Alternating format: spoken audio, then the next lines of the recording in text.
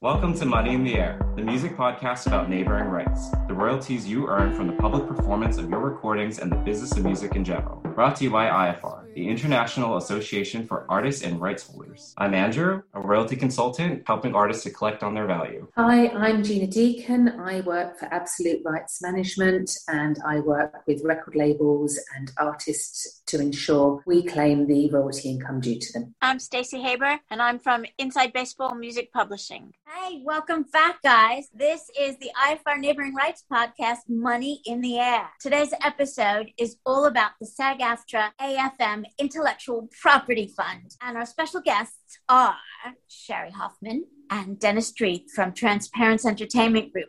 And the actual name of the fund is the AFM and SAG-AFTRA Intellectual Property Rights Distribution Fund. Very long title. Worldwide, everybody just calls it the fund. I'm the former COO and now the CEO of Transparency Entertainment Group. Dennis and I formed that organization in 2017, late 2017, early 18, so that we can do even a better job of helping all types of music creators get their money without the middlemen. I'm Dennis Street. I actually was the CEO of the AFM and SAG-AFTRA Intellectual Property Rights Distribution Fund. Since the inception, I actually started that fund at the end of 1999 and was their executive director, CEO, up until 2017.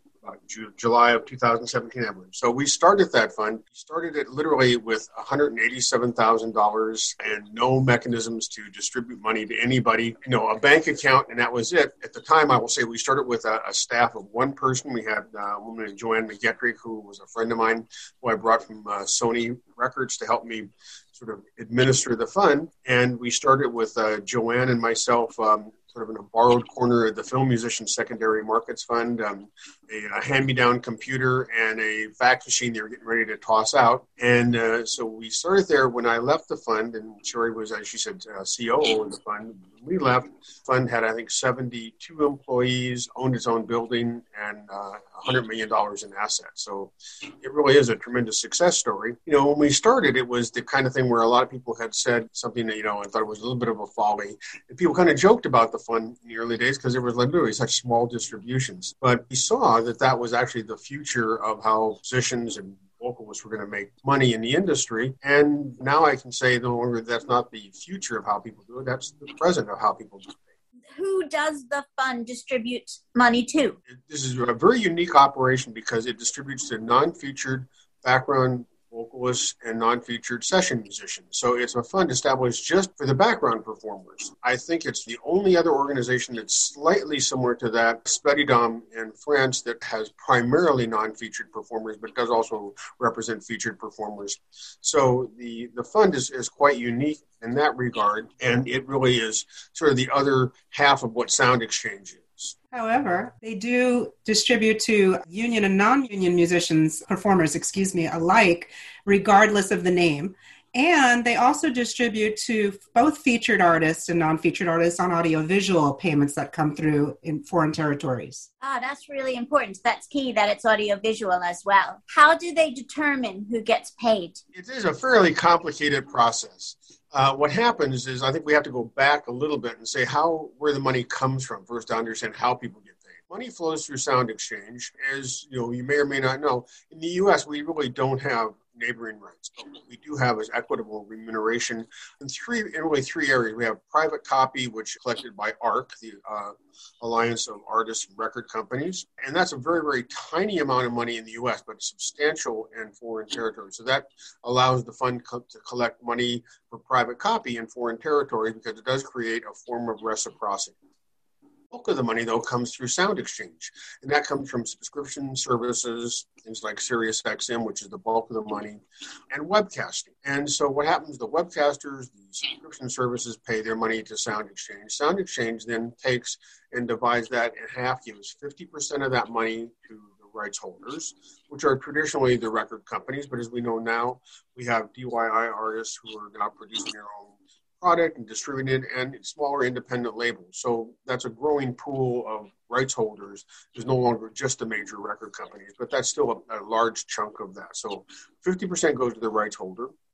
45% goes to the featured artist or artist, and that gets divided up, in a number of ways among the featured artists. If it's a band member, they get divided up among them. If there's a featuring performance, that gets added to the featured artist.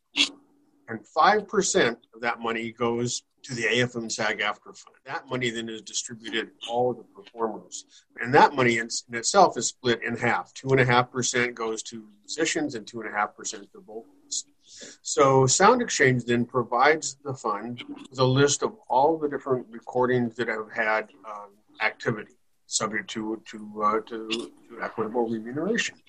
And that turns out to be, any given year, probably 60,000 to maybe tops 80,000 discrete sound recordings. Generally, the fund gets a whole bunch of data. It's about 6 million lines of data because it has, multiple recordings, how many times a record is performed. So they basically consolidate that, and then they do a proxy sort of release. They look down the list of recordings, and they figure out how much they can actually research at any given time. So they generally research down to about 20,000. I think since the time Sherry and I left, they may have increased that to maybe 25 or even 30,000 sound recordings that they research and make distributions on. So then they have to identify everybody on those recordings. Now, of that, say, 25 to 30,000 recordings, not every one of those have non-featured performers. So then that money gets folded up on a pro rata share among all the other sound recordings. And they probably make a distribution. If there's 30,000 recordings in the pool, then I think probably a little bit more than half. Figure about 60% of the recordings really have non-featured performers in their distribution on those. Then the fund has to research and find out everybody who's on that. So they use all kinds of sources. They go to websites. They use a lot of research from Discogs and Wikipedia and all different, fan websites. And in the case of union performers, they actually also access union contracts to help them figure out who's on these recordings. Then they create a database of that. And then they make payments, and the payments are made, as I said, each recording has basically its pro rata share of the marketplace, but then each performer gets an equal share of that in their two pools. So we have the vocalist pool and the musician pool. So, for example, if there's one vocalist on a recording, that one vocalist would get the entire 2.5%. And if there were 10 musicians on that same recording, those 10 musicians would share the 2.5%. So clearly creates a real advantage for vocalists. That's basically how they get paid. And of course, this is a tremendous task because they also have to find all the non-union performers. So as Sherry mentioned earlier, really has to be paid. Union and non-union have to be treated alike. And then that creates all kinds of omissions and missing money and unclaimed monies, and they also have quite a backlog because they don't really distribute the money in the same year they collect it. And that can take many, many years sometimes. I think the last distribution of the fund was still goes back to 2015. They're still making distributions based on earlier than that.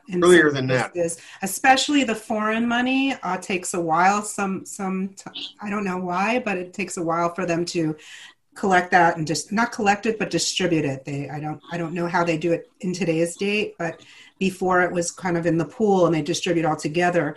The other thing I wanted to note is that unlike any collective in the world, you don't register for the fund. They come and do the research and find you, which makes things a little more complicated as well.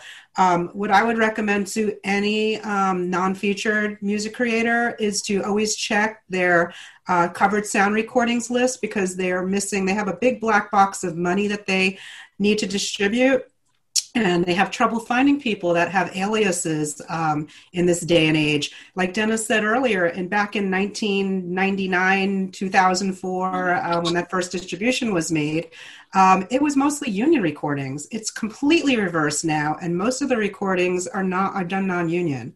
Just for food for thought. There's a website that people can go to and put in their name and look and see if there's any money being held for them. We'll put that in the notes when we post this podcast, unless you know it and can say it out loud. AFM SAG-AFTRA Fund.org And they can go there and they can look for the covered sound recording list currently receiving money from the fund. All they can basically do is look at the unclaimed list, and there's a separate tab for the unclaimed list and the covered sound recordings list. So the first place to go is the unclaimed list and see, yes, if you have money there.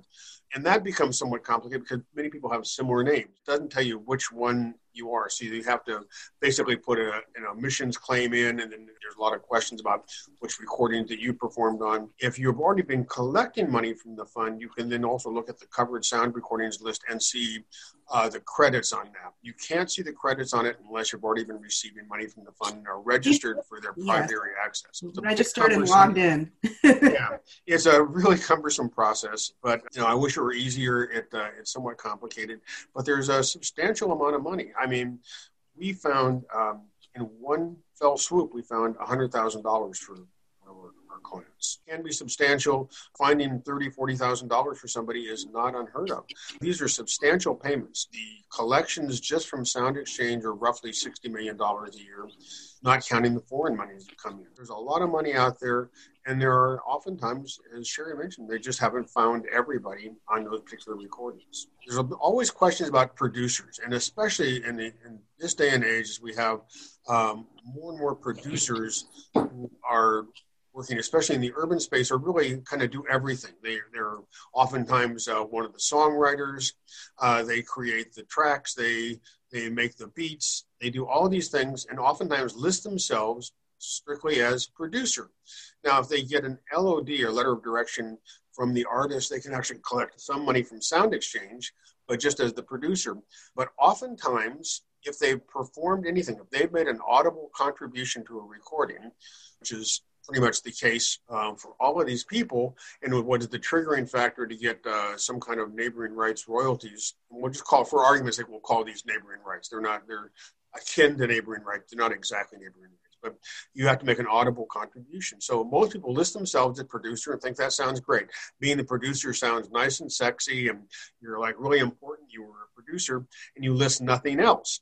Now, that's great, except that being the sexy producer does the very unsexy thing of not getting you royalties. So if you want to be paid, which is much sexier than not being paid in my mind, so you need to list all the performances you do. So oftentimes if somebody has played keyboards, they've sung background vocals, they've programmed the sequencer to make the beats and do the drum programming. All those are audible contributions to the recording. A hand clap, a shout. Speaking on a recording where a lot of hip hop people will be speaking before, in any like mixed track, like on any Rihanna album or Cardi B, you'll hear one of the producers usually talking in the beginning to get their credit on the vocal side. And beatbox, like Dennis said, hand clapping, that would be a musical contribution as well as instruments. And most producers these days play all the instruments. I mean, there's a lot of them. It's not, and it's not programming. This is actual musical contribution. So actually programmers are not covered by the AFM and SAG-AFTRA fund, either are engineers. Except to the extent that if you programmed what turned into a musical performance. So if you program a sound, that's not really making an audible contribution. However, if you program a sequencer that results in a performance, in that case, you do get credit as a non-featured performer. So it's important that these producers actually become non-featured performers, because they can actually, in some cases, they may have the entire 2.5%. In some cases, they may have the entire 2.5% as the vocalist, as a background vocalist, 2.5% as a musician. Meaning that they get 5%, which they're going to really do better than they would from their LOD as a producer with Sound Exchange, if they're able to get that. So that's not a guaranteed. But if you perform on a recording that's on the covered sound recording list, and you can prove your performance, you're guaranteed a royalty with that. So that's a big difference. In the case of, you can be a producer with an LOD and still be a non-featured performer, but you can't be a featured artist. For example, you can't be Stevie Wonder on a Stevie Wonder record and singing background vocals or playing all the instruments. You can't get paid then as the musician from the fund. You can only get paid as the featured artist from Sound Exchange. But if you were the producer and you got an LOD with Stevie Wonder and you also performed some things on it, in that case you would get credited for that. I think there's a couple of other points that are important that I don't want to miss. And one is that the way the fund is structured is they collect for union and non-union performers in the U.S. The foreign monies, they only collect on behalf of union members. So because of what's called a mandate. We should talk about mandates for a second because it's a rather confusing issue. And maybe for the audience, so we can define a term a little bit better, a mandate is something you should look at as a limited power of attorney. It basically is your right to collect money from a collective management organization, or your right to cede that to somebody else to do it on your behalf. So if you have a mandate, everywhere else in the world, that belongs to the performer, and you give that to an agent to collect from various societies on your behalf, or you give that to a society or multiple societies to collect on your behalf. In the United States, the unions view the mandate as their property. So they don't view it as the performers. So the unions claim, and this is what they do. I don't necessarily believe this. I think it's wrong. I think it's not the case. I think that international law is quite a bit different than this because we're operating in foreign territories. So we should be adhered to that. In the United States, it's one thing to say that the union owns the mandate, but they claim it in many other territories. So it creates what's called mandate conflicts oftentimes. So somebody who is a union member, but they want to have another society collect for them in a foreign territory, oftentimes the AFM or SAG-AFTRA claims that they hold that person's mandate and they don't release it to those societies. So that's bad because what that means is that if more than one entity claims a mandate for a performer, that basically puts that money in suspense. It puts a hold on those royalties. So it's not a matter of they can get paid in some territory, that money just gets on hold until it's resolved. So oftentimes, that having multiple kind of claims on a single mandate causes a great deal of problems. Many societies have stopped honoring the union's mandates. So it's gotten a little bit easier as a workaround. But I still think probably not the best situation. Yeah, it's because the rest of the world believes in the performer's right to choose who they want to represent them, rather than the way the fund perceives it. This is not an issue with Sound Exchange nor ARC, as far as I know, they will release. I also have had some successes with SAG-AFTRA side. If you're a vocalist, you just have to write to SAG-AFTRA and request that release, and it's usually granted without question. Sometimes we have mandates that are claimed by people who aren't union members. If somebody has worked on a union session just one time, the union will claim them. We've had situations where the unions are claiming mandates for people they've even expelled. So they've tossed somebody out of the union, but they won't release their mandate. So it's a very complicated landscape. And so if people have issues with mandates, they can certainly contact us and we can at least advise them. And we can advise them what to do, regardless of their being a client of ours or not. We're happy to help people just get their money. That's great. Thank you very much on behalf of everybody listening. Can you also please explain what being Taft-Hartley means? Sure. Sherry, do you want to take that one or do you want me to? Sure. Taft-Hartley is when you record for a particular company, you are required to register and join the union within, I think, 30 days. But you're supposed to join the union, and that's like on an employer-by-employer basis. So you can work for another employer, and then you're supposed to join the union. Or they may refuse you to be able to be on that session. That's what I believe the consequence is. So Taft-Hartley is basically putting a non-union person on that contract. So then that first 30-day period, you don't have to join the union. So you can be placed on a contract, and you can work.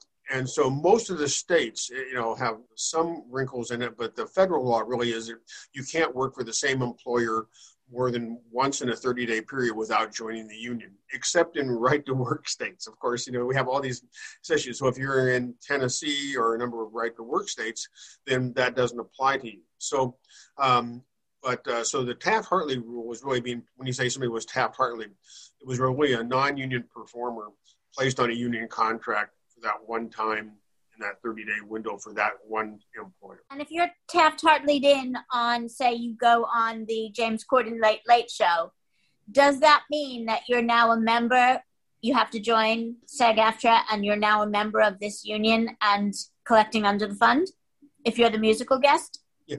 Only if you want to be on that show again within 30 days. So that's unlikely. So for the late night shows, they don't have, I'm not aware of they try to keep the rotation, fresh. So it would be unlikely you'd be in the same band. You might, however, be as a session performer or background singer, you might have appeared on the late night show with Phil Collins.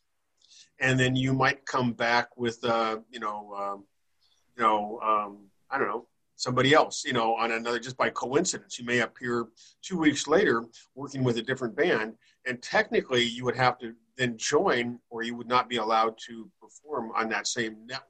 Unless by chance it was done in Nashville, which is a right-to-work state. In Nashville, yeah. Or if there's a few other right-to-work states, but Nashville is the only other one that would be where there's a lot of musical activity.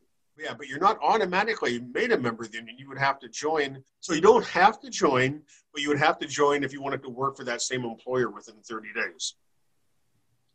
Gotcha. Thank you. It's kind of crazy because Texas is also performers. Dennis, Texas is right to work, correct? I believe Texas is a right to work state. Then Austin City Limits would be one of those shows that you don't have to join the union. Yeah, I think that you are correct in that. Well, thank you very much, guys. That's actually fascinating and a lot of information. So remember to listen several times, everyone out there, so you take it all in. And become a member of IFR. Go to IAFAR.co.uk and join us, and then you'll have this on demand. Thanks for listening. See you next week.